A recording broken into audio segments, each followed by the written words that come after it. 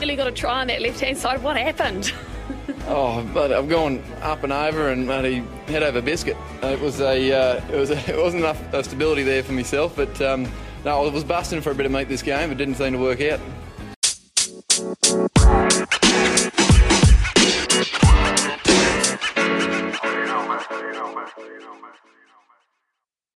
Hello, cheers, and welcome to the Scrum of the Earth, the weekly show that brings you news, reviews, great interviews, and many other things that rhyme with use. So once again, I'm very pleased to have one of my favorite recurring guests here.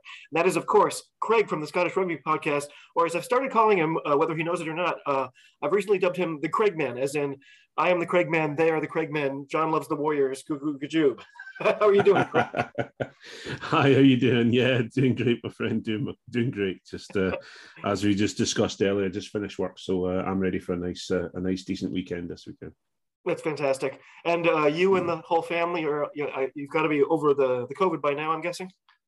Yeah, doing great. Thanks. We're all recovered fine and back to strength, and yeah, not too bad at all. Thanks for asking. So, last night, I was scheduled to have a chat with Dallin Stanford, whose current job title is listed as the voice of the Free Jacks. But we had to reschedule because we had yet another power outage at Casa de Scrum here. I was trying to work out how often that's happened because we lost power on Christmas Eve last December. And I think it's happened 3 or 4 times since then. And I finally came up with a theory. Maybe it's like bring your kid to work day once a month for the power company. And it's like, Christopher, don't touch that switch. Christopher, I'm warning you. Don't touch Christopher. It's a solid theory, right? Yeah, it's amazing. Actually, I saw something. I think I was watching John Oliver one time, and they were discussing the power grid in America and how it's not really fully matched up to, it's not one whole grid as such, and it can be subject to shortages and we're very lucky over here that we're all kind of linked up. So it has to be something like a lightning storm or a transformer breaking down or trees taking the lines down that will cause a power outage for us.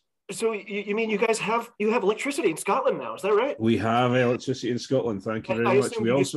I assumed you just put on your wooliest jumpers and kind of just rubbed against each other until the clock turned on or something.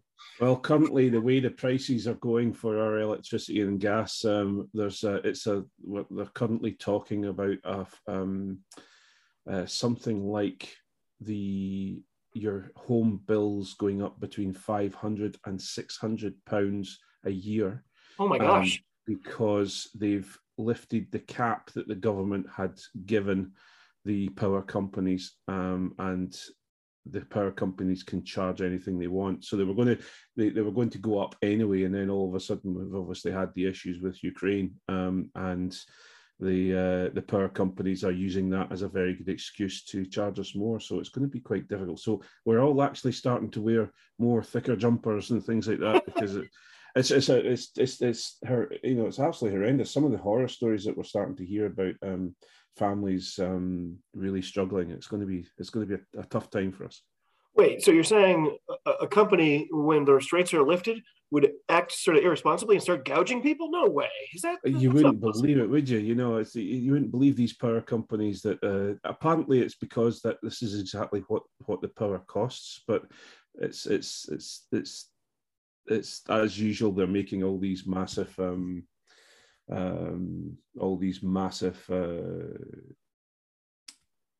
profits, etc. Yeah. It's going to be one of those ones. I don't think it's going to be great for us at the moment. We're currently, even for example, just a tank of gas is now costing us £30 more. Yeah. Gas has almost doubled here in the last month in the Putin war time. Yeah. So it'll be interesting. Anyway, we'll try not to be that negative. There's a whole still game episode where Winston figures out how to stop the power meter from turning, so he's free to use as much power as he wants. So it's a classic episode. There'll be a few of us starting to run lines to the street lamps, and we'll only have power when it's dark. Well, years ago, I moved to Providence, Rhode Island to start a new job, and I only moved into my apartment the day before. and hadn't had a chance to get electricity set up yet. So I was sort of in the process of moving in. I'm like, oh wait, I don't have a single outlet that works here, and I need to get up in the morning, so I need a clock radio. And so I ended up sort of running 4 extension cords from the outside of the house, where for some reason there was a plug on the outside of the house that must have been from somebody else's property, and I'm just praying that nobody unplugged it in the middle of the night for some reason. I had to do a lot of improvising that day. I think I used that same extension cord to then heat up heat up water in a coffee maker, mix it with cold water, and that was my shower. So it was a fun starting day. Yeah, I can imagine. Anyway, that's obviously what we were here to talk about. So thanks very much, and I'll talk to you soon. No, I am wondering, can we quickly do, quickly for us at least, do a little bit of a post-mortem on the Six Nations? It already, somehow it feels to me like it's just ancient history, but that might be some sort of self-preservation, instinctual thing kicking in. Are you numb? How do you feel after the fact? Yeah, it's a difficult one. I think a lot of us, including the guys on the podcast, the Scottish Rugby podcast, I think we're all just a bit kind of, well, we're back to 3 years ago, we're back to 4 years ago, and we're back to the bad old days or we're just back to normal Scotland. Normal service has resumed, and it's a shame. We're all hyped up, and I think we spoke before, and we really thought that this was the time that Scotland were going to perform, and they haven't, and so unfortunately it's been the senior leaders within the team that haven't performed, and they're the ones that drive the standards for the rest of the team. So yeah, it's been difficult. But luckily I've got we've got 2 things going on. We've got the URC, where our 2, well, especially my team, Edinburgh, doing well, and also we've got the start of the TikTok Women's Six Nations now, which is Scotland. The Scotland team look to have got better, and they're really showing some good skills. So yeah, hopefully the podcast you guys put together all about the Women's Six Nations, it was really great. I thought the coverage was great, and it's funny because I did watch the Scotland game that weekend, and for me it was super hard to watch just because they were, it was such a beatdown. But I felt completely different about it after hearing your analysis, and I thought it was great that you were able to find really positive takeaways from it. I mean, England are just kind of in a different class, I guess. Yeah. Well, the big issue we have at the moment is that England have 30 odd professional players. They've been working on this for the last 8 years, and they are a strong women's team. We now have some professional players, but when we call them professional players, they're being paid a small amount of money. It's not a huge amount of money. They still, and also they're also being paid by their English clubs that they're playing for now, because a lot of them have gone to the Allianz Premiership 15.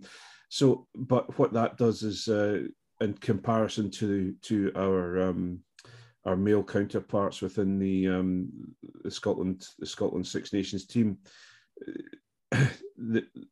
as we said on the podcast earlier on, the girls are they're building and building and building. So they are all in it together. They're all they have to still fight for a fair bit of equality within rugby as a whole. So they're all working together as a team to get better and better and better. Whereas with the male team, they say they're working hard and want to get better and get to it, because that's what they say at the end of every game. Oh, well, we may have got beaten, but we've been working hard and getting better and this, that, and the other, but they're not going forward. So yeah, I think it's an exciting time for women's rugby and rugby in general in Scotland. Well, just as a semi-outsider, in my level of perception, the sort of, I don't know, the widespread awareness of men's rugby is kind of staying the same, but the awareness of women's rugby is on a massive upswing. I feel like I hear more about it all the time. I feel like people are just taking it much more seriously. Just in the last year, I would say, than ever before. It really feels like it's on the forefront of people's minds instead of an afterthought. Yeah, very much so. We've in the Six Nations sort of era or area, because we've got a fairly big title sponsor in TikTok, they have allowed us to. They're opening up the game to a lot more of the youth of today, who are the ones that we want to come through and be brought through. But also, it's opening the women's game up to a lot more people who have never watched it, have never thought about watching it, etc. So, yeah, it's going to be really exciting, and it's building. So, yeah, we'll see how it goes. Well, speaking of senior leaders who underperformed, I do have to ask, what do you think about the future of Stuart Hogg with his squad? We've already both talked about it on our pods, everything that went down with Edinburgh Gate after the Italy match. Hoggy wasn't in the squad for Exeter this past weekend. His coach there hasn't given any signs of being his biggest fan in the first place. Is this the start of Hoggy sort of fallen off a cliff here? Has his stock plummeted as far as it seems? Or am I just completely overreacting with this? Oh, it's difficult. I've been very vocal on my disappointment. He's the one we've talked about before. He's the one that should be leading standards within the team. He shouldn't, but on the other side of things, we're seeing a few more reports coming out over the last couple of days saying that, there's been a little bit of ambiguity from what Tooney has set out, what the SRU and the coaching team were expecting, and what the players. So there's a lot of people starting to defend Hoggy a little bit, and also when he was telephoned by Gregor Townsend, they immediately came home, apart from one player, and we can let you all guess who that player was. So there's lots of rumours and lots of talk going around. I think now we need to draw a line under it. The SRU wanted to draw a line under it and actually deal with it without it going to the public. Unfortunately, it was leaked out to the press the day before, so we may have not known anything about it if it hadn't been leaked. So maybe we need to just draw a line under it. I don't think he can be captain again. I think he'll not be captain again. I think he needs to concentrate on his own game, and it would be great to see him back to his old self and just playing as a 15. But we'll see what happens. Because at the end of the day, he's such an exciting player to watch. But some of the, so obviously in the game versus Ireland, we had another one of those, no, I'm not going to give this pass where I definitely should. I'm going to try to take it in myself, and ended up walking away with no points out of that. And then there was a sort of a pretty big momentum shift after that. Yeah. Do you think that was a moment of Stuart Hogg saying, okay, I've been getting all this bad press all week. Let me show everyone I'm still here for them. I'm still this great player, and just being a little too selfish in that way? Or to me, it feels like that moment happens too fast for him to be thinking of it that way. And it was just a mistake. Is there a larger picture that went into that particular play, or? No, I think for everyone that watches it and everyone that's commentated on it, unfortunately for Hoggy, it's just, this has been his style of play for some time now. Yeah. Because especially when he became captain, it was almost like, look, I'm going to have to do this myself, even though he doesn't have to. And so a lot of the time he's taking the ball into contact when he shouldn't be. He's not passing the ball as much as we keep saying. He's running up a blind alley on a regular basis. He'll take the ball and then run at them. And run at the defences, but unfortunately doesn't offload when he needs to. I think it's just overplaying, and I think it's just a build-up of being captain, trying to lead the team on the field to show them that, look, I can do this, so can you.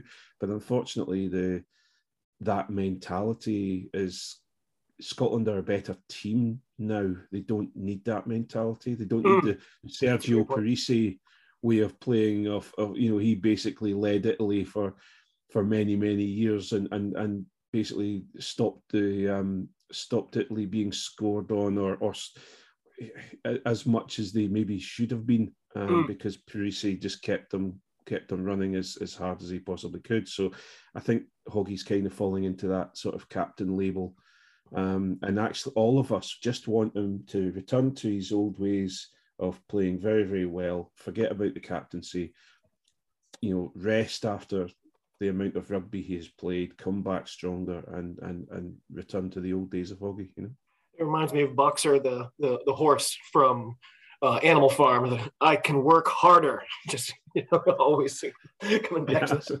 Absolutely. Well, you need to look at, for example, if you equate it to the English game, if you look at Chris Ashton, for example, okay, Chris Ashton has come through, played for England, got a really bad reputation, has moved to many different clubs because he's never really either fitted in or he's had problems within the club setup. He got to a point where he was out of a job for 3 months, and he's taken stock, taken some time, and now he's back into Leicester. He may not be being paid as much as he's used to being paid, but he's actually just back to, there's no more ash splash. He's just going there to score tries, and he just wants to enjoy his rugby. And I think that's where Hoggy is needing a little bit of a reset. Hit the reset button. Well, there was all this talk, people speculating that he was going to France and stuff, and then he made the talk much worse by saying, I am definitely committed to finishing out this contract, which has like 3 months left in it or whatever. Yeah. So where you live, you actually see, things like articles in newspapers and periodicals about rugby. I don't have that here. Okay. Have those rumors continued at all? Is there talk about, whither now, Hoggy? At the moment, no. At the moment, it's all the conversation about his where he will be next year have disappeared because everyone's busy talking about him going out for a few beers and his performance over the Six Nations. So I think once all of the press and pundits like ourselves get kind of fed up or have talked too much about the beer situation, etc., we'll return to that eventually. But as I say, he wasn't playing last weekend for Exeter, and Exeter are having a real up and down season at the moment. So for sure, I don't know whether they've just decided to rest him, and we'll see if the team goes up. I admit that and they're playing this weekend, and I haven't even looked at any of the rosters. I don't know if he's in the 23 this weekend. I haven't seen it either. Yeah. So you coach rugby. Can you tell us just briefly, like, who is it you coach and how does that work? Right. Well, I when you're a member of a Scottish rugby club, usually you get leaned upon if you've played for a certain amount of time, and then you're obviously your son or your daughter start wanting to play rugby. It's usually assumed if you've been a member of the rugby club and played for the rugby club for a length of time, if your son or daughter want to start playing at primary 3, which is the age of around 7, okay, it's usually you're given a bag of balls and a set of cones and said, well, you're going to be, if you're going to be bringing your son or your daughter up to training, you may as well just coach them.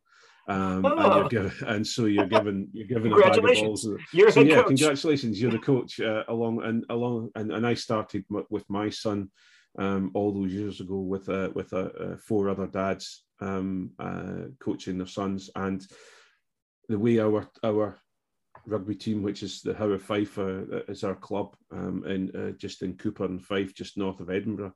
The way we work is that we follow our kids all the way through. So we go through P3, P4, P5, P6, P7, and that's when it then goes to high school. So they're about 12, 13 when they go to high school. And you then continue S1, S2, S3. And then when you get to S4, it becomes under 16s. And then S5 and S6 becomes the under 18s. So you've got 2 years with them. And so I basically have gone through that pathway with my son's team. Missed a couple of years when my son finished playing rugby, and I had something else to do, which I'll talk about in a second, not to bore you all, but and then I've come back to the under 18s, the under 16s, and then under 18s, and I'm currently coaching with that team and the group of coaches at the moment for that team. But I also, 8 years ago, started the women's team at the Howe of Fife. It was the beginning of that team in general. Okay. Yeah. Oh, So wow. my wife and I started the team, and we went from what they call a development league. So you build your team first, and you try to get people involved playing women playing rugby, and then you then go into you get the permission from the SRU to enter a league, which is the development league. Okay. Which basically you all arrive at a rugby club. All the teams arrive at a rugby club, and if you've got 5 players with you or you've got 15, we mash them all up and make sure everyone gets a game. Wow. And they get to play rugby. And then you go from there you enter League Division 2, which is a national league. Well, it was a national league at that time, but it's now a regional league. And you play all the teams that are around you. And then you gain promotion, which we did. And we went into National 1. And when I left last year, the Howe Harlequins were at 4th place in National 1. And they finished at 4th place in National 1. And then if they gain promotion again, they go to the Premiership, which is the top level. So you must be really proud of that. That's pretty remarkable. Quite a phenomenal group of women that I've been involved with. We've had we've had 4 girls go through Scottish Futures. One girl who went off to Loughborough University and played for Loughborough Lightning and was on the pathway for England's rugby, but she's through injury has stopped that now. And also Nicola Howitt, who now plays for Sale Sharks. She also was capped by Scotland as well. My gosh!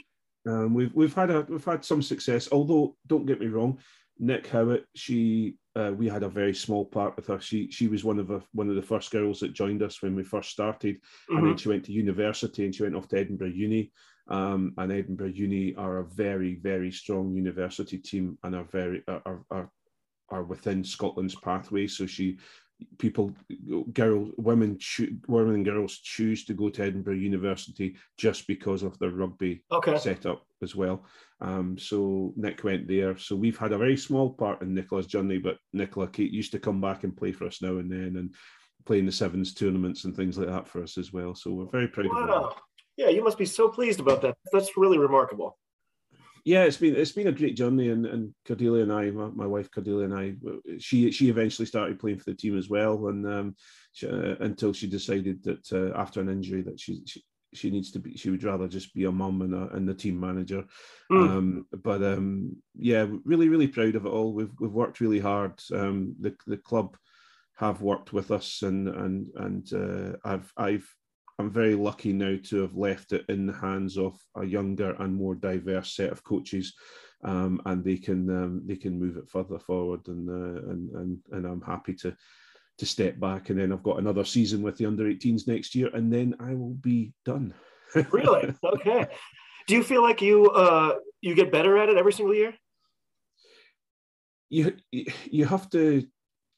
You have a choice with coaching. You can be at the sidelines and you can give your advice to the boys, and you can stand there and put cones out and take them through their drills, etc. Or there are other coaches who will go through the SRU, the Scottish Rugby have a very good coach development program, which is all free of charge. Apart from some of the main qualifications that you do.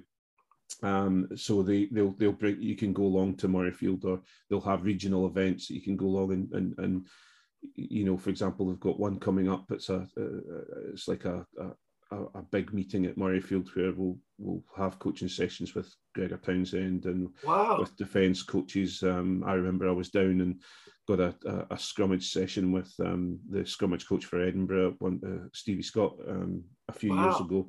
So you can develop yourself as you go along. And I'm a coach. They've just replaced the qualifications, but I'm a UK level 2 coach, which is mid-level, the next one up. And before the new coaching qualifications came out, Gregor Townsend was a UK level 3 coach. But now they've got an equivalent of a UK level 4 now, which is what he's on. And so that's how you kind of judge yourself on your level of coaching. So you can either push yourself and invest in it, or or you can just stand there. I'm not trying to detract from what the guys do, but you can. It's up to you how much input you want to put in, and how much work you want to put in. So with that coach's hat on, and I don't want to make it the Stuart Hogg show or anything, but the problems we were just describing, we've seen that have seemed to be becoming habits with Hoggy. Is there a stage or an age, in somebody's playing career where they can't be coached anymore? Like they're full. Like, is it still fixable? If you were Stuart Hogg's next coach, would you feel like this is something I can help him fix? These are work-onable things. It's difficult. Obviously, he'd have to be on board. He'd have to want to change, right? Yeah, well, that's the big thing. We talk about coachability all the time. Is a player coachable? What's the coachability of the player? And if the player's open and willing to learn, then you have players who will act like sponges, and you talk to them about something. They'll ask a lot of questions, and then they move on. They do it on the pitch, and you go, right, okay, that's fantastic.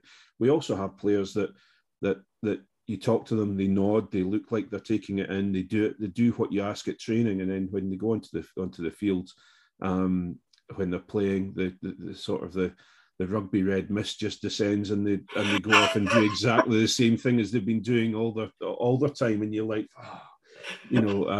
come on, we've talked about that, we've done that in training. So the problem you have with Stuart Hogg is, and I think I was very down on him a couple of weeks ago, and I'm worried that he's developed this sort of he's believing his own hype, and people are telling him he's the best 15 in the world, and so he started to believe that.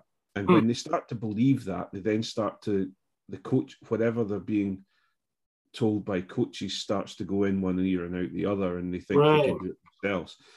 For me, I could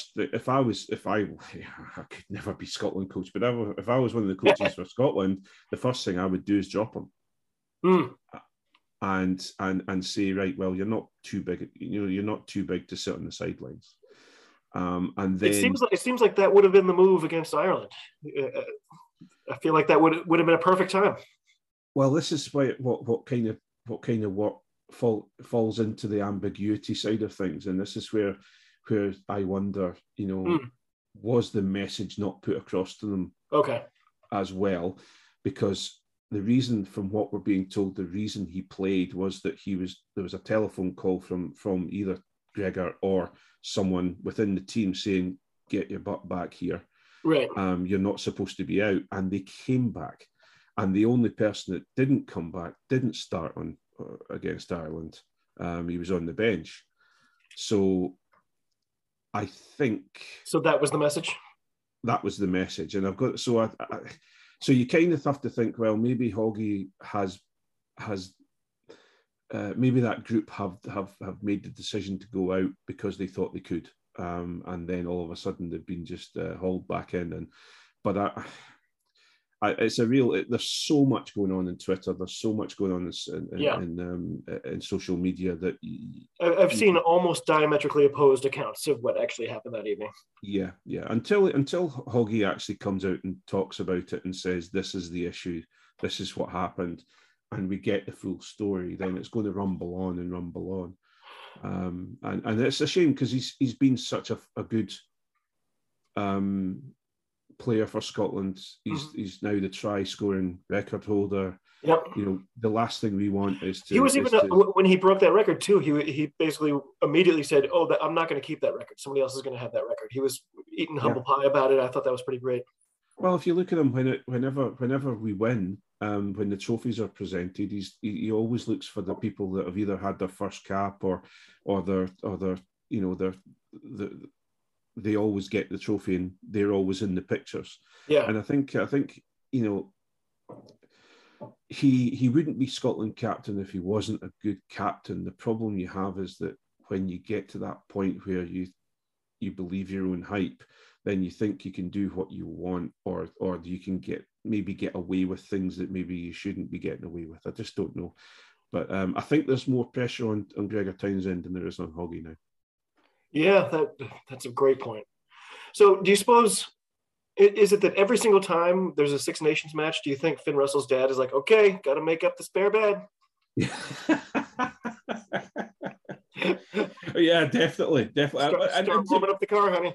Yeah, absolutely. I think it seems to be. It seems to he puts the beers away and thinks, right, okay, I'm going to have to sit up tonight and just watch the TV with a nice cup of tea and wait on them phoning me. Yeah, it's maybe just drive straight to George Street and just kind of wait so he doesn't have the commute. Yeah, don't get me wrong. If I'm a single guy or a guy on my own out in France, I would miss my parents. And if things aren't going too great, and I've had a fair skinful, to be honest, I think I would probably end up back in my hotel room. I don't know if I would for my mum and dad because I'd never live it down with them. But it's an interesting one. I honestly just don't know. But I just want to know what his room looks like too. Is like the teddy bear waiting for him on the bed when he gets there? Yeah. all the little trophies. It's made out as a Finn Russell shrine now for his mum and dad. It's got his Scotland shirts on the wall and everything. Participation trophies. Yeah, little toy Lamborghinis sitting up in the corner. Well, anyway, I feel like we've probably dwelled on it too much already. The speculation I was hearing, as you say, the talk seems to have gone away, but people seemed fairly sure that Stuart Hogg was going to go to France next year. On one hand, I feel like that could be exactly the kind of reset you're discussing, and that maybe that's exactly what he needs. On the other hand, that would be the worst for me because I can't watch the top 14 here, and I would never see him again except for like those 5 games a year for Six Nations. Well, the thing is, the big question you have is if you look at what Finn Russell's going through just now, he played Six Nations, then a couple of more games. They finished up in the European leagues because they got into this semi-final or final with Racing. Then it was out on the Lions tour. Then he was back. It was the autumn tests and top 14. Then it was. Then he's back to the Six Nations. He's not had any rest, and right. And no matter how much money that they are offering to pay you, you have to look at that and say, is it worthwhile? Because Hoggy's already getting this sort of. We're already talking about Hoggy, Ali Price, Finn Russell all being burnt out at the moment in time. So is a move to France a wise thing? Yeah, it's my understanding that if you go to France, you'll live in a lovely place and you'll be in a really fun league and you'll get paid scads of money, but they really burn your candle at both ends there. They're like, well, we're paying you now. You're going to be here no matter what. And it sounds like a brutal league. Well, there's Chris Ashton again. He was being interviewed by Jim Hamilton on Rugby Pass, and they were talking about he went over to Toulon, a big money move. He was going for 3 years, lived on the beach side, had a beautiful place with a pool. Him and his wife all set up, had a phenomenal season, broke the try record for the top 14 in a season. Wow! But first of all, the owner of the team is still a maniac. An absolute crazy guy. You don't expect the owners to be talking to the players and telling them what he thinks of them. That's what the coach's job is, but he's involved there. That's a Jerry Jones with the Cowboys kind of thing. Absolutely. But the other thing is they're forced to be on a bus for 9 hours to go north to play in Paris or wherever. They play their game, they get something to eat, they're back on the bus in 9 hours back, and they're getting home at 3-4 in the morning. So he was just fed up of that. He couldn't deal with it, and they do burn the candle at both ends when you're playing out in France, but they get good money for it. Yeah, it's also it's fun. The fact that it sounds like it's so difficult is one of the reasons I really long to be able to watch it as well. But yeah.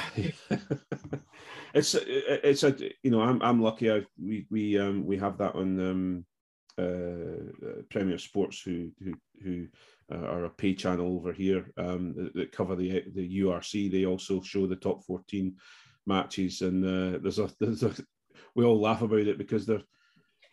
You come home, you watch a load of rugby on a Saturday night, a Saturday during the day.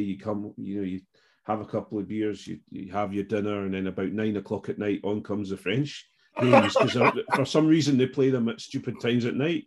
But Yeah. Well, I'm a Super Rugby fan, and that's one of the best things about it is you're like, oh yeah, I wonder who's playing this week. Oh, the Highlanders just played at 2 a.m. I can watch it right now. Yeah, yeah. Well, over here with us, because it's usually the morning, a Saturday morning, we usually get their Saturday afternoon games playing, Yeah. so we can be up at 8 o'clock in the morning having breakfast, watching a Super Rugby game. So it's pretty good.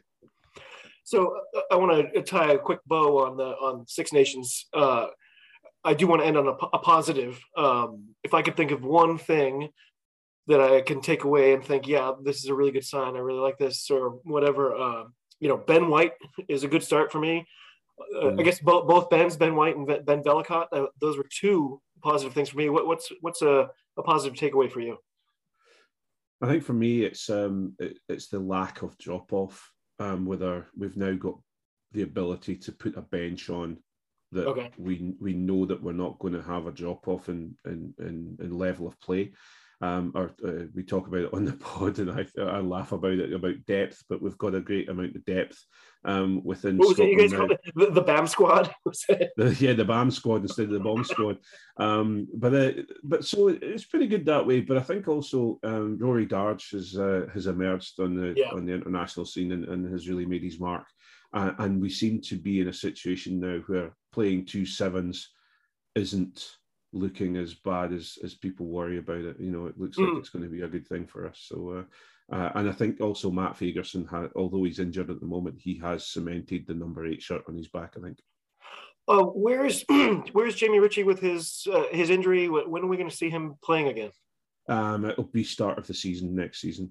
Oh wow! They reckon he may make the summer tour. That was my question. Yeah, but from what I know, he was looking forward to a full pre-season with Edinburgh, and I think that's what he's aiming for at the moment. Oh dang, that's a long time. Yeah, absolutely. So if we can get over to the URC a bit, so it's a brand new competition in terms of branding this year. As you well know, it's 18 rounds total among 16 teams. We're somewhere between the 13th and 15th round, depending on which team you're talking about. Obviously, right now, Leinster and Ulster, not surprising, 55 and 50 points to lead the league, and then followed by Munster.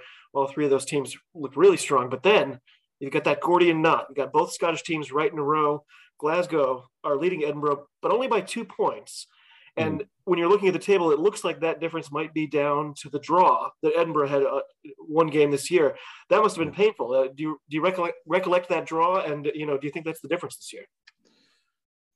Yeah, I think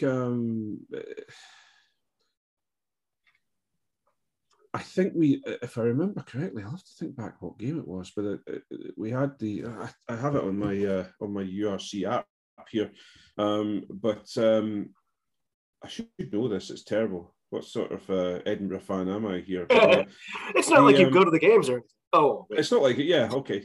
Sorry. Yeah. But I'll come to it anyway. But the draw we had, I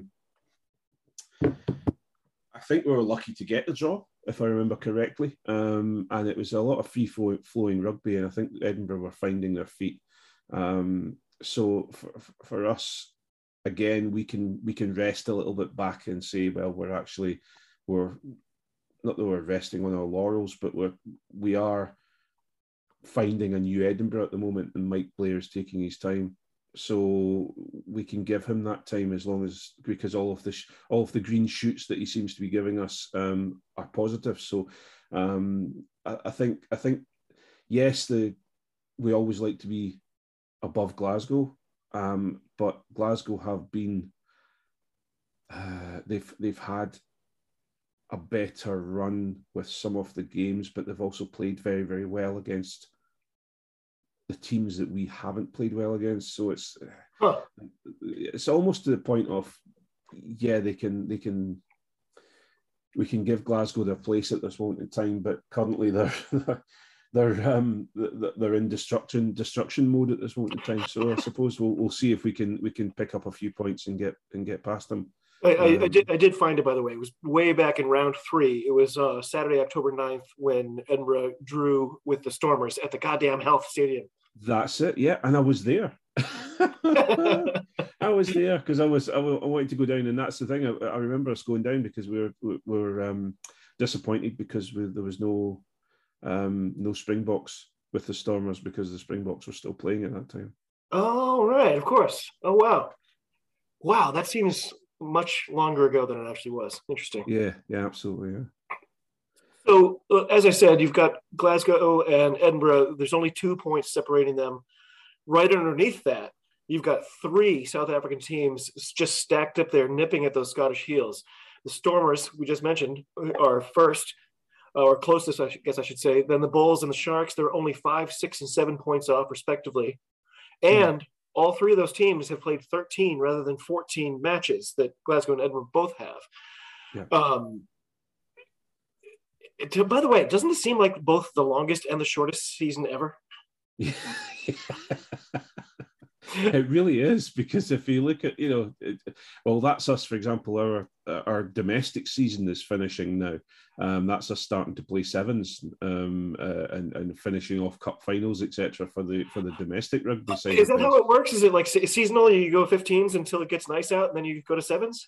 Yeah, absolutely. Really? Yeah. So that's us. It does. You always think to yourself, if we start playing 15s games in April, the season's gone long. And I think it does feel that way. I think we've been very unlucky again going down the Edinburgh route. We've been very unlucky to have these games in the middle of the Six Nations window that were promised with the URC. That wasn't going to happen, right? Because of COVID and all these different things and cancellations. We've had to play them.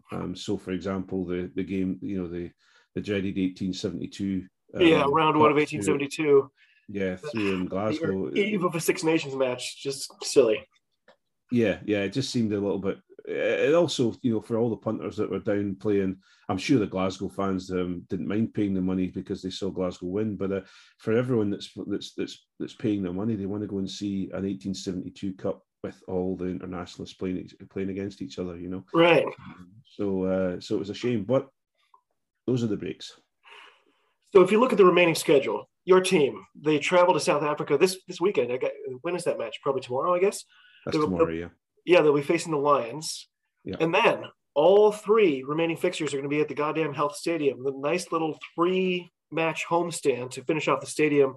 And you'll be facing Zebre, Yeah. But then, a very feisty Ulster team, obviously second in the league right now, and then end the season on the capper for the 1872 Cup against Glasgow. Where do you see those matches going? Do you think you're going to leapfrog them again? Where do you think Edinburgh's going to end this season?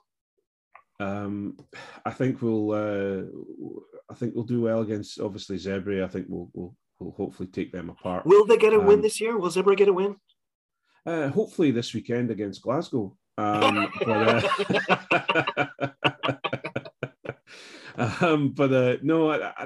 not sure. I really am not sure. It seems to be that there's a talent drain from Zebre to Benetton. And it seems like it's almost as hard to go winless on a season as it is to go undefeated. Yeah, very much so. So it'll be a real interesting one. Zebre have got powerful forwards. Both Italian clubs have shown that their forwards have got. They can play a nice piece of set piece work. Their scrum. They can line out very well. They can tackle hard. The problem they have is when their defence goes to sleep, or they tend to get tired. They don't seem to be in as peak condition as say a lot of the Irish, Scottish, and Welsh clubs. I was going to ask you, as a coach, do you see fitness as a big problem for Zebre? What is their biggest hill that they're trying to get over right now? I think a mixture of 2 things. I think because they've always been known as Zebre last or Zebre nil, players don't go there very often. Okay. The big players don't go there. They don't have a lot, so therefore they don't have a big gate Gate receipts aren't huge, so they don't have a lot of money, so they then don't attract the better players. They've never really attracted the best coaches, so they don't have a massive pool to pull from through the youth system, etc. So it's all kind of it all seems they scramble through and they get on okay, but they're usually last in the league every year. Yeah. Whereas Benetton, for example, have changed around quite dramatically. They're bringing in some good players. They get, the crowds are getting bigger.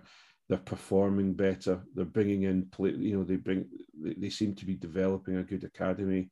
So it's an interesting one. We'll wait and see. But the whole the salary structure in the URC is a complete mystery to me. Because of course here in all the major league sports in the United States, it's an open book. You can look at what the salaries are. The agents use it as a tactic to sort of brag about what they're doing and what their players are doing and stuff like that. And yet rugby it's got to be a hangover from the amateur days or something, where they're like, they still don't want to talk about money or don't want to open the books to the public or something.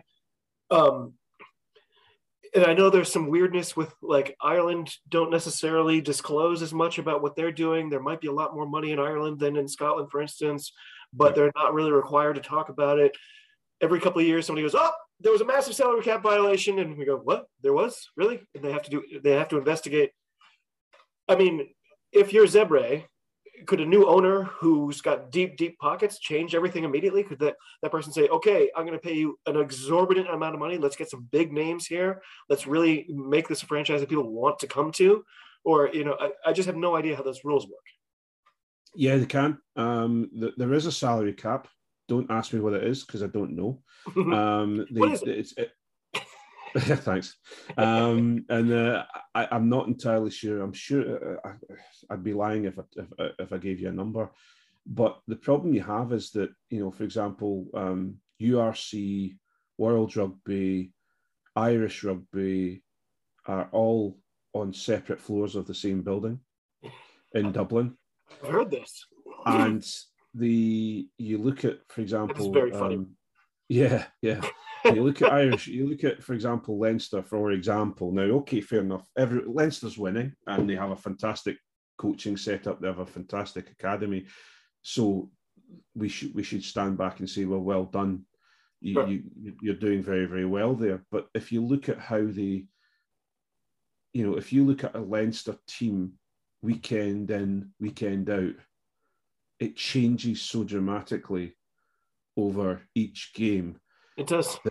That I think there was a stat 2 years ago or 3 years ago when they won the European Cup. I think they said they used 68 players in a season. Wow! Oh my word!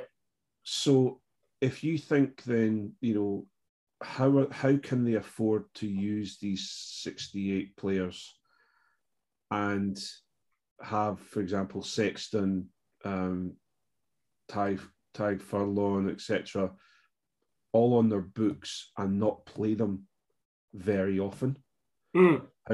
Whereas, for example, if you look at Scotland, you look at Edinburgh and you look at Glasgow, their international stars play probably 60 to 70% of the URC.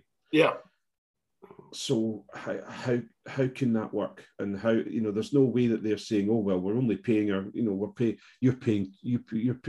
are paying their players far too much then because we don't pay our players that much. It can't be. You can't be having Johnny Sexton, who's been with Leinster for most of his career, apart from Racing for a couple of years. You can't turn around and say he's happy. He's at that level. He's not getting paid €750,000 a year. So it really is a difficult one because the laws are there, I'm sure, but nobody knows them, or nobody has dug into them and really got to the bottom of them. It's funny.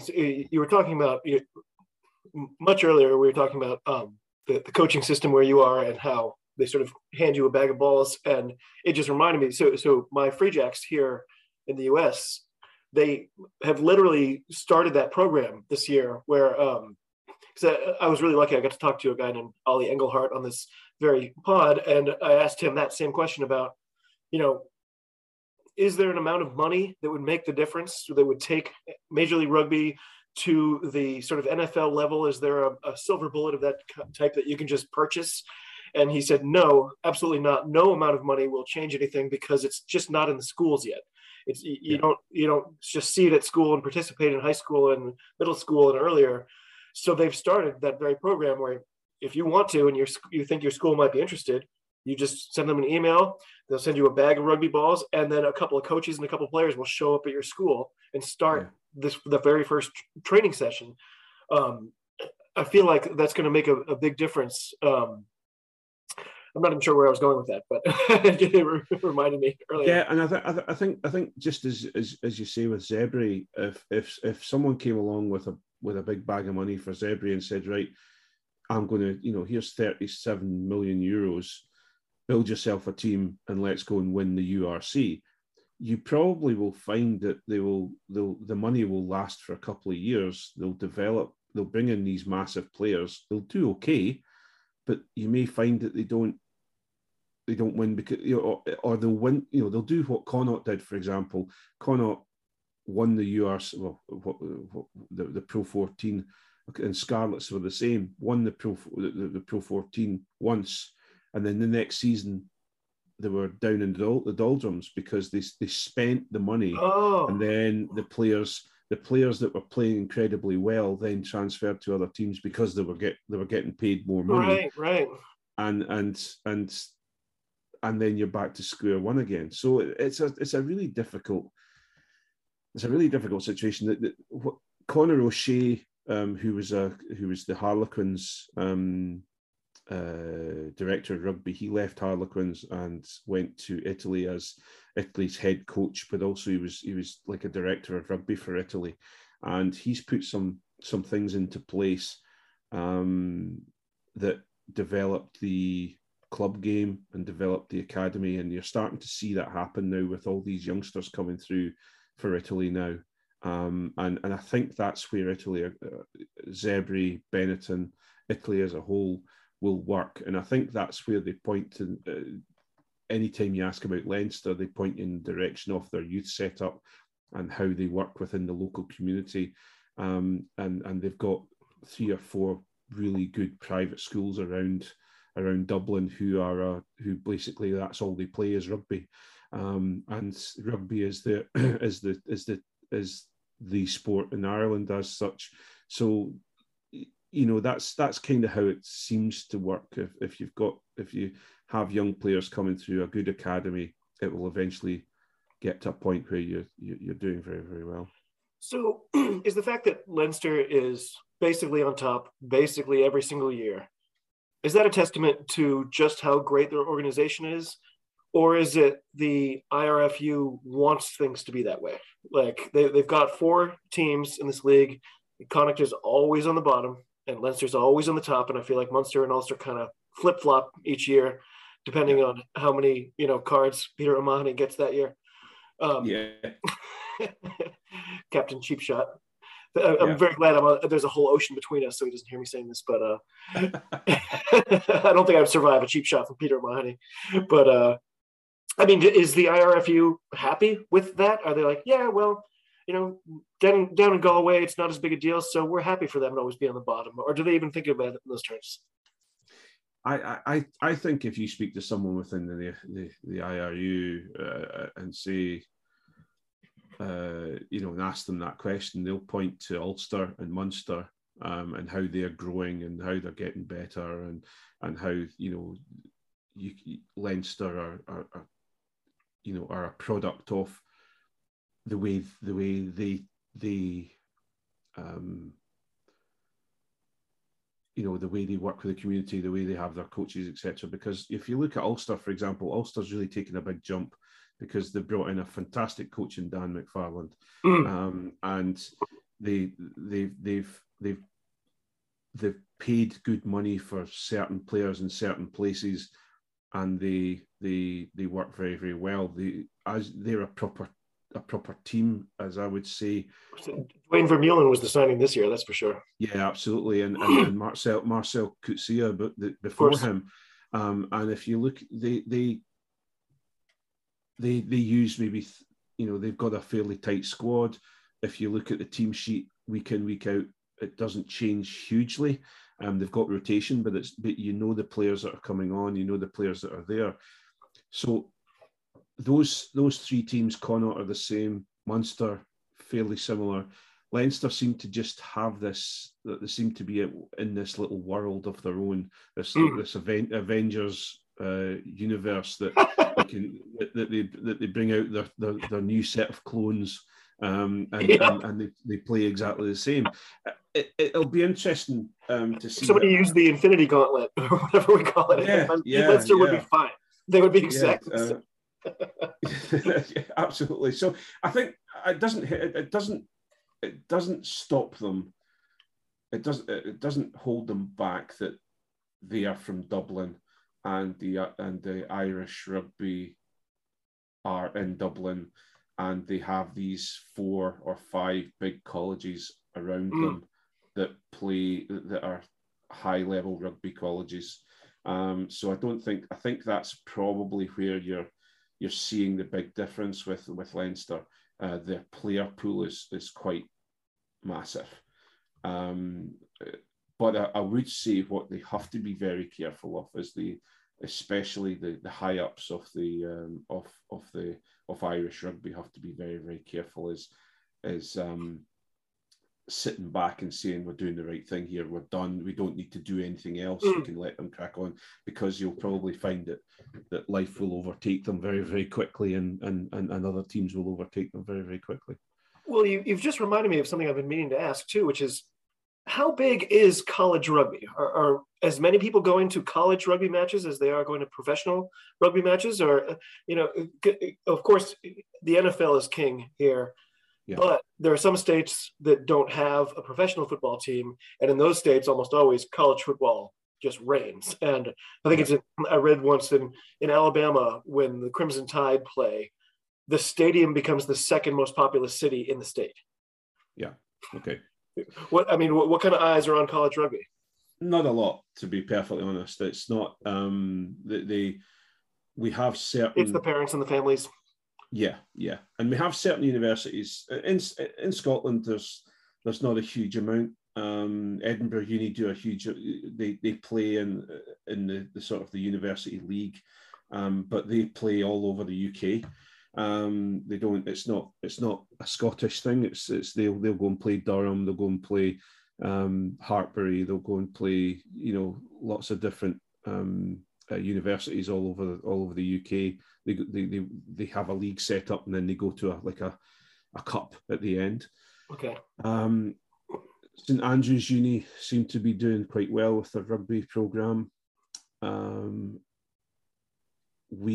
For example, Glasgow Uni, we were the women's team. We played they played in our league, so they weren't in the sort of the university leagues. They played in the actual national leagues, so they've got that option to do either or. But when it comes to answering your question about spectators, no, it's a very, very it's just like club rugby, really.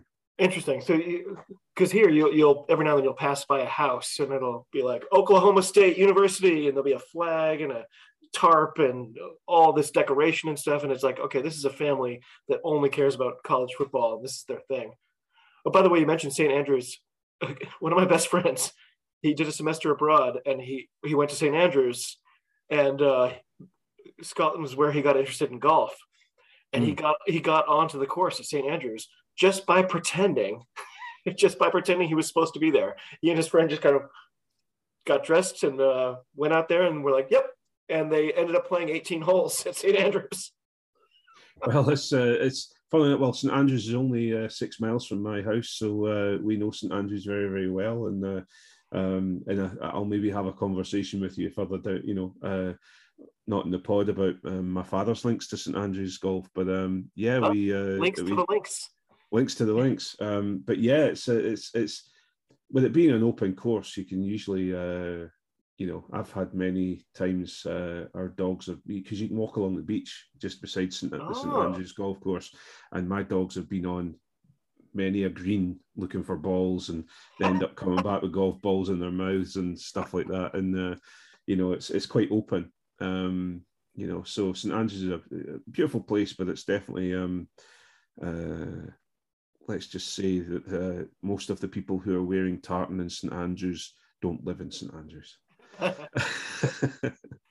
Well, so we've got these final rounds. The URC website is very difficult to parse sometimes. It's like a tiny little microcosm of the league itself in some ways. So the South African teams that are nipping at the heels of the Scottish teams have 5 more games, and the 2 Scottish teams have 4 left. Where do you think it's all going to shake out? And we've been talking about Leinster. Is it all just a battle to see who loses to Leinster in the end? Yeah, I think we're going to be in a situation where Ulster and Leinster are going to be playing for the we obviously go to semi-finals, and we go to the sort of a playoff situation within the URC, and the battle at the moment is getting a home semi-final. And so if we can have a home semi-final, I think. Do you think your team can get there? Yeah, I do believe with the run that we have now, what's left, the only real bump in the road for us, I think, is going to be Ulster. And you never know which Ulster's going to show up, though. They're a little finicky or schizophrenic this year. Yeah, very much so, and they don't travel as well as you expect them to. Right. And I think if we can put out, if we can go out with on full noise like we are this weekend down in South Africa, if we can go full noise for the last 4 games, there's a good chance that we can get to a semi-final and hopefully have a home semi-final. I feel like that 3-game end of the season all at home, that means you don't have to go anywhere in between. Everything's going to be comfortable and in your own zone. I feel like that's a huge advantage over Glasgow right now. Yeah, it really is. And also, one of the biggest things with Edinburgh Rugby right this moment of time is the Dam Health Stadium. We have really, the club, the team and the fans have really made it a fortress for us. So I really believe that we have the opportunity to turn over, for example, Ulster, because we've got the noise there. We may not have 15,000 like the Kingspan does in Belfast, but if we can get 7,500 into the Dam Health for those last games, we can really lift a team in it, and you can actually see it. The team are under the cosh, they're defending, and the crowd build, and you can see the chests of the guys coming out and saying, right, we are not letting anyone score. This is home, because Edinburgh has had so long playing in crappy places, bad stadiums, or then Murrayfield. Or at least cavernous places where they feel cavernous, yeah, absolutely. So really for us, it's going to be an exciting finish to the season. I'm really looking forward to it. I think they have a good shot. Those top 3 Irish teams, though, it's really hard to see anyone getting past them, if for no other reason than they're not just winning, they're putting up 50 week after week after week. Munster in particular, I might be remembering wrong, but I feel like they put up 159, 160 points in the last 3 weeks. It's unbelievable what they're able to do right now. Yeah, they have done well. Munster have lost their way a little bit. I don't think Van Gran has really produced the most exciting Munster rugby, especially that the fans are used to. But I think the more exciting rugby that you're seeing in Ireland is definitely Ulster, and that's I guess why you're thinking that they're blowing hot and cold, because they are quite an exciting brand of rugby that Dan McFarlane is allowing them to play. So it'll be interesting to see. I think Munster are Munster, and they'll grind you down, and if they get a chance to bully you and score 50 points, they will take it if they can. But I would like to play them at home, I'd like to play them at the Dam Health and see how we get on with them, because it would be interesting to see. But I'm excited about the Ulster game. That will be really, really exciting. That one's going to mean a whole lot. Out of these last 4 matches, that's the one that's going to, I think, point the arrow where it's actually going to be at the end of the year. Yeah, absolutely. And we also have the European Challenge Cup as well that we've got to finish that off as well. So that competition is so fun and so densely inexplicable. It's like, okay, well, now we're moving to the round of 16 and this side, but that side's just doing this round. And if you guys win, then you'll come back over here and you'll go over there. Like, you need a Rosetta Stone to understand that competition. Yeah, very much so. All I know is that we've got Pole coming to us next weekend, and we're going to go down and watch that and see how that works. Are you going to go see it in person? Yeah. It's that's so cool. I'm only an hour away, and with having the season tickets, well, I get kicked in the back of the leg by the missus saying, well, if you buy season tickets, you better be using them. So we'll be down to watch the game, and it'll be nice. It's great to. That's where the South African games, and that's why I was a bit disappointed when we played South African teams at home, because the Springboks were still playing. We didn't get to see these strong South African teams coming to the Dam Health. So that's where I was a little bit disappointed with that, because I wanted to see the Khaleesi's. I wanted to see you want to see Cheslin Colby out there doing his thing. Absolutely. I wanted to see Detroit. And all these players playing, so we never got the real. Stephen Kitsoff is my guy. He's the one I really want to see, and also Ox Nietzsche, the ginger fire hydrant, I call him. Absolutely, yeah. These are the players that you want to see live, and unfortunately we didn't get the chance to see them. So Stephen Kitsoff, aka Scary Weasley. Yeah. It's the most. I have a laugh with John Anderson, because I think he's the only South African that actually looks like he would fit in Pollock Shields in Glasgow. He's one of the few humans who has more freckles than my mom. Absolutely. I wouldn't know. I don't know. Well, the URC is going to wrap up. Yes, and it's funny you mentioned it too, because the Heineken Cup and the Challenge Cup come back next weekend.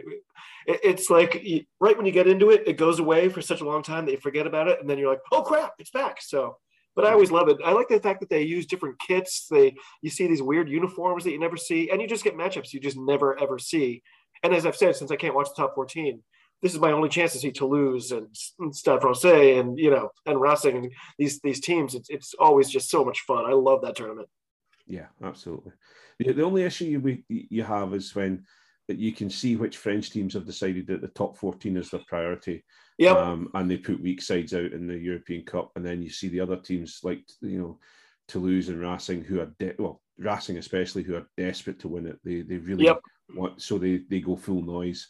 So it's really quite exciting to see. And for example, you get upsets. For example, I don't blame them for that either. If especially once you're sort of out of competition in those cup challenges, why would you risk injury and risk your best players? Absolutely, yeah. Especially because the top 14 is incredibly hard on players. Yeah. They play a lot of games, and you look at Finn Russell. In the down weeks between in the rest weeks in the Six Nations, he's flying back to France to play. Yeah, and he's playing in those rest weeks, whereas other Scotland players aren't. They're sitting at home and resting. So his dad must hate having to drive to France to bring him back home too. Yeah, but apparently, with Finn, it's every time he comes over, I don't know if he's got friends or a personal sponsor. It's usually a Rolls Royce or an Aston Martin he gets to run around in. So is that right? Yeah. So I'm sure his dad will quite happily say, "I'll come pick you up, son, as long as I get your keys." Martin, oh my gosh, that's amazing. Well, once again, I've really appreciated your time. I should let you go. Give me your predictions for how the URC ends this year. Who's in the final and who's going to be our champion? I'd love to see Edinburgh going to be the champion. I believe we've got as much a chance as many other teams within the URC, but you're going to find it's going to be an Ulster Leinster final, I think. Here's a weird one for you. So the Super Bowl is usually cities bid to have the Super Bowl, so they decide that way ahead of time.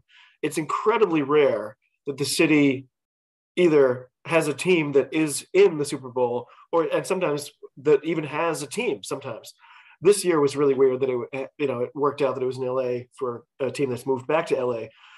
If the URC final was at a neutral venue, would that change things a little bit? Like, would that sort of take the edge off of the huge advantage that Leinster generally have because they're always playing at home?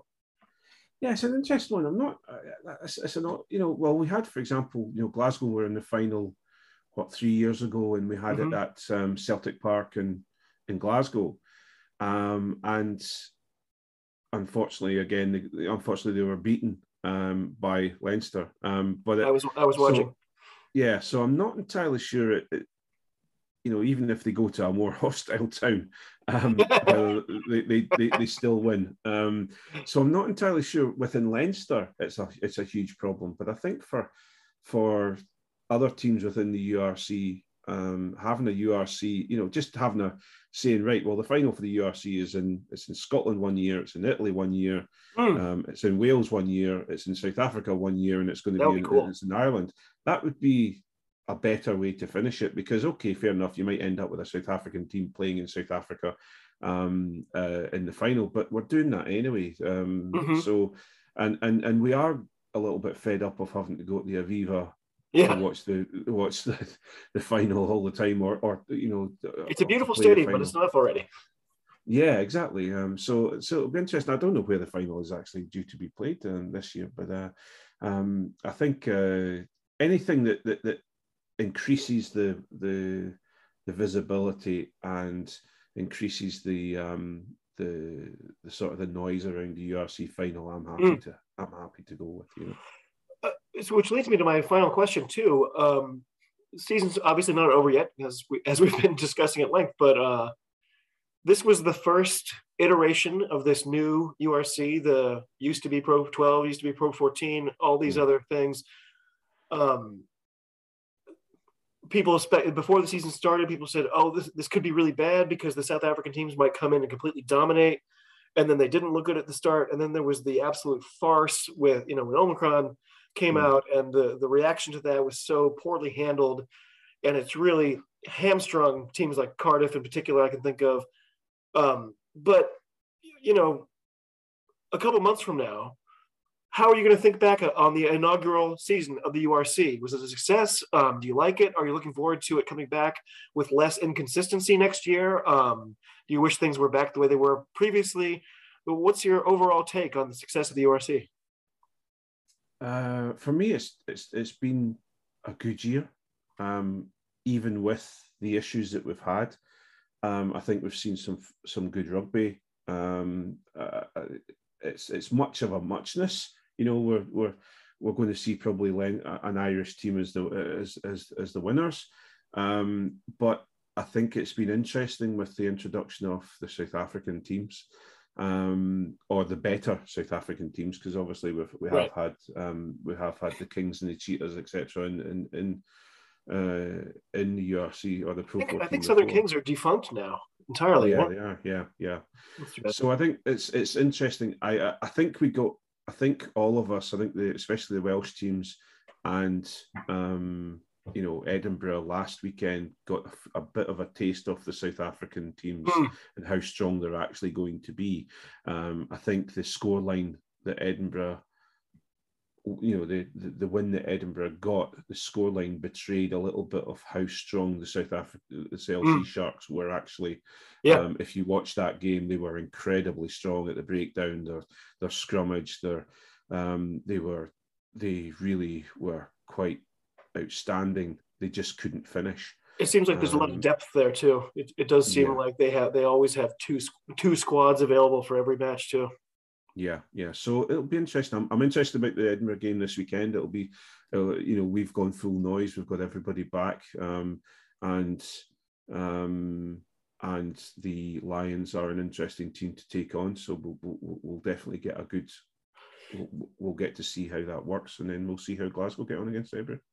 Lions are underperforming compared to the other three South African teams, but they're definitely on the ascendancy. I've seen some really good things out of them in the last few weeks. They are not to be taken lightly, I would think. Yeah, that's true. But also, if you look at the Welsh teams that have gone to play them, unfortunately, Welsh professional rugby, apart from the It's a mess. It's a mess, and so I think they've artificially, the results are a little bit artificial because the Welsh teams have played so poorly. Yep, that's fair. So especially when they basically, some of those matches they called me to ask if I could play. That's how low they were on actual available players.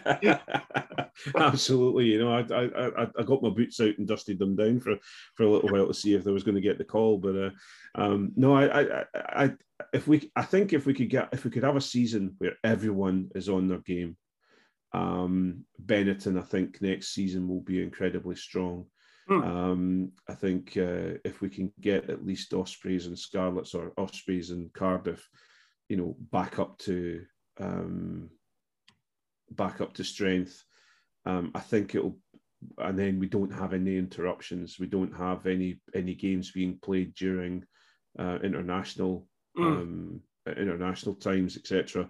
I think we'll have a really good season next season. I think this season's been good, if not a little bit complicated and a little bit hard to follow. But yeah, actually, I think we've seen such a good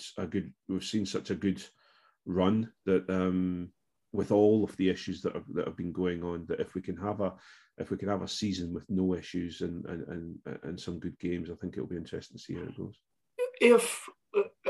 If the organization of the URC itself, so it's unlikely that this would happen this year, very unlikely. But if next year the top 4 teams in the URC are the 4 South African teams, and the semifinals are between 2 South African teams and the finals are between 2 South African teams, was that a mistake for them? Would they regret this decision to add these teams, or does it enhance the brand?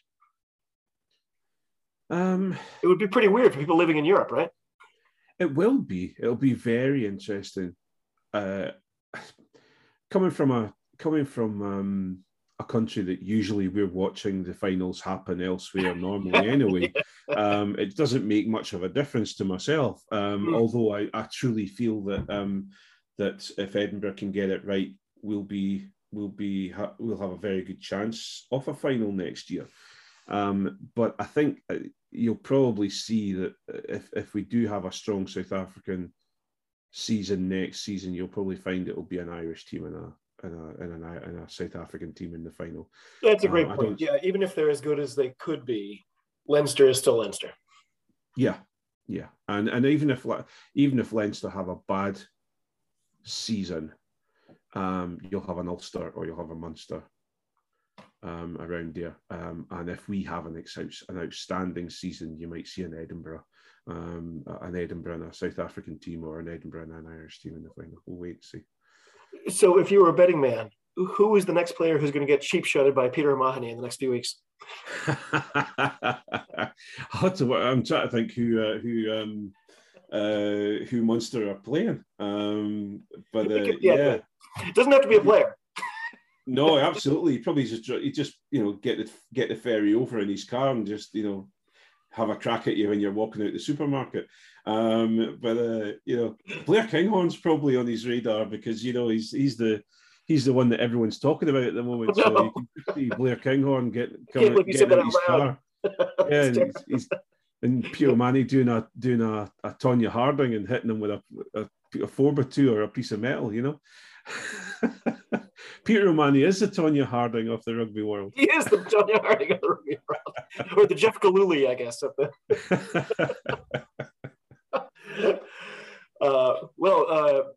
Craig, as always, so much fun to talk to you. I really value your insight and your time and everything else.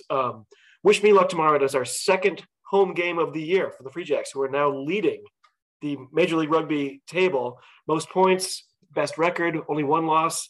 And we have 7 more home games to go. We only have to play, I think 2 more on the road after this. Pretty remarkable. And it's going to be a nice day tomorrow too, unlike last time. I was going to say the weather's just going to get better and better as well, you know. So yeah, well, good luck with the Free Jacks. I'm sure Old Glory are going to come and try and at some point try and get a little bit better, hopefully, because the SRU have invested. They're the Zebre of MLR for sure. They really are. They really are. So it'll be interesting to see how they go this weekend. But no, good luck to the Free Jacks, and hopefully Edinburgh are going to do well. And I think Glasgow will do well. And we'll see how we go. And obviously Scotland women against Wales it's going to be a fantastic game this weekend. That's going to be a lot more fun to watch for somebody like me than it was to watch us against England for sure. Yeah. You'll see a really strong. You've got 2 strong teams there. Yeah. I'm hoping we're going to see 2 strong teams there. I don't want to be in a situation where Wales take control of the match. So I really do think it's Scotland's game to lose tomorrow. So fingers crossed we're going to have a good weekend of rugby. Well, it's so nice too. The MLR has figured out a lot of stuff this year, and one of the things is really enhance that sort of festival atmosphere. So it's not just I show up and there's a game and then I leave. Like if they're trying to make it an all-day thing, they're trying to put the games like in the mid-afternoon so you can be there before, you can be there after. And tomorrow they're doing a collegiate qualifying tournaments for sevens. So something at like 9 in the morning all the way to 4:30 in the afternoon when the Free Jacks actually play. It's going to be match after match after match of these different colleges playing their sevens teams. What a great atmosphere it's going to be. It's going to be so much fun. Oh, sounds fantastic. It's 7 seasons is well upon us, and we've got the Melrose Sevens coming up as well over here, which is a real a big event for Scottish rugby. So we're what is the Melrose Sevens? The Melrose Sevens. Well, Melrose is where sevens was invented. Really? And Melrose they hold an annual sevens tournament that you get a mixture of professional clubs entering a sevens team, along with invitational teams that have either old or current professional players pop up. Wow. And also universities, local clubs, for example, at Howe Fife. We won the league at one point, and we got an invite there, so we got to go down and play at Melrose Sevens. And basically, you go. They've now got the train goes to Galashiels, which is just outside Melrose. You can get the train there, but usually it was a bus down, and it's a drinking session all day, and you get all these matches. It starts again at 9 o'clock in the morning, and you get all these matches all the way through 7 minutes, a minute break, and then 7 minutes again, and you get to see some real professional, some phenomenal rugby played down at Melrose. So yeah, that's the original Melrose. That's the original sevens tournament that everything started from. That is so cool. There's a Boston-based sevens tournament that it happens annually, and obviously it's much smaller scale, I would guess, but it sounds similar where you have some teams who show up and they have professional looking, kits that are fitted and have their names on them. And then other people who have spray painted their names on a t-shirt, and they're lucky if they all get the same color t-shirts on and stuff. And I got to go once, and it was so great because, just to see it at that level. Also, when you were talking about your coaching, so my wife teaches high school, and one of her kids graduated a couple of years ago, and she now goes to Wellesley College. And while she's at Wellesley, she discovered rugby, and she became part of the Wellesley 15s, who are, like you kind of mentioned, they're sort of at this developmental stage where you get sort of test matches where it's like, well, we're going to put you against this team that we know how good they are, and depending on how you do, we talk about where we can maybe bring you up into another tier and stuff like that. But it's still very much you sign up and you play kind of thing. Yeah. It was one of the best rugby games I've ever seen in my life. We went to go see them. The team they were playing ended up being, like you said, it's like 2 schools who were nearby couldn't field 15s, but together you could get 15s. So they became a dual squad. It was just such a great day, just being there down on the pitch, hearing the level of camaraderie, hearing the encouragement, and the way everyone's supporting each other. Whenever somebody took a big hit, immediately it's like, oh, are you okay? That it's very serious until it's personal. And it was just the best. Rugby at the grassroots level has got to be the best sport to go see. Yeah, we're very lucky that I guess we get a little bit blasé about it because it's part of the makeup of us nowadays, and we've been playing, since we've been playing rugby for a very long time. But you watch, we've been very lucky. Our under-18s have got through to the final of the second tier of the cup, and you see the joy in you see the joy in the guys' faces. They played the best they've ever played this season, and you see them coming off the field absolutely over the moon, getting a chance to play in a final. It's just fantastic. And then, for example, this weekend we're going through to Stirling tomorrow for the first sevens tournament of the season. Oh wow! And that's so that's in Finn's backyard, is it? Yeah, it is Stirling County. So we get to go down to Ridgefoch and be there, and the under-18s are all coming together. And my son's first sevens tournament, he was a big lanky second row, and he performed quite well at training, so he's getting to go and play sevens this weekend. So it'll be interesting to see how it goes, because he came off and absolutely knackered. So saying I don't know if I like sevens, and I said, well, you're a better man than I am, because I played once in a tournament of sevens, and that was it. I was done. So it's all running all the time. All running. Well, my son has finally become a fan of rugby, and by that I mean he takes my Rugby World Cup replica ball and uses it as his footrest while he's eating. So baby steps. Yeah, baby steps, absolutely. Craig, you are the best. Thank you so much for joining me here on the Scrum of the Earth. It's always a pleasure. Thank you for taking the time. I hope you have a lovely night, a lovely weekend, and I'll be rooting for your team this weekend. I really appreciate it. Thanks for the invite again. I'm sorry I go on quite a lot and talk a hell of a lot and don't but I not at all. I count on it. It saves me a lot of scripting. Yeah, well, it's great. It's great to take part and be part of the Scrum of the Earth. I really appreciate it. I will talk to you very soon, my friend. Have a lovely weekend, and I hope your family has a great time. You too.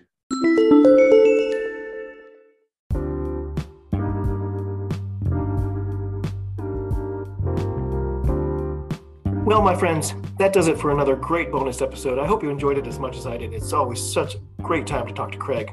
Thank you so much for listening and for reaching out. It's always great to hear from you. As always, if you would like to get in touch, you can simply use Twitter. I am @ofscrum. You can find me at the Scrum of the Earth podcast on Instagram. You can always email me via thescrumoftheearth@gmail.com. And if you can bring yourself to drop me a nice review, that would please me to no end. If you like what we're doing here, there is at least one way you can show your support listed in the show notes for this episode. So, thanks again for all of you for coming along, all of you across the globe. Cheers. Talk to you soon, and be well.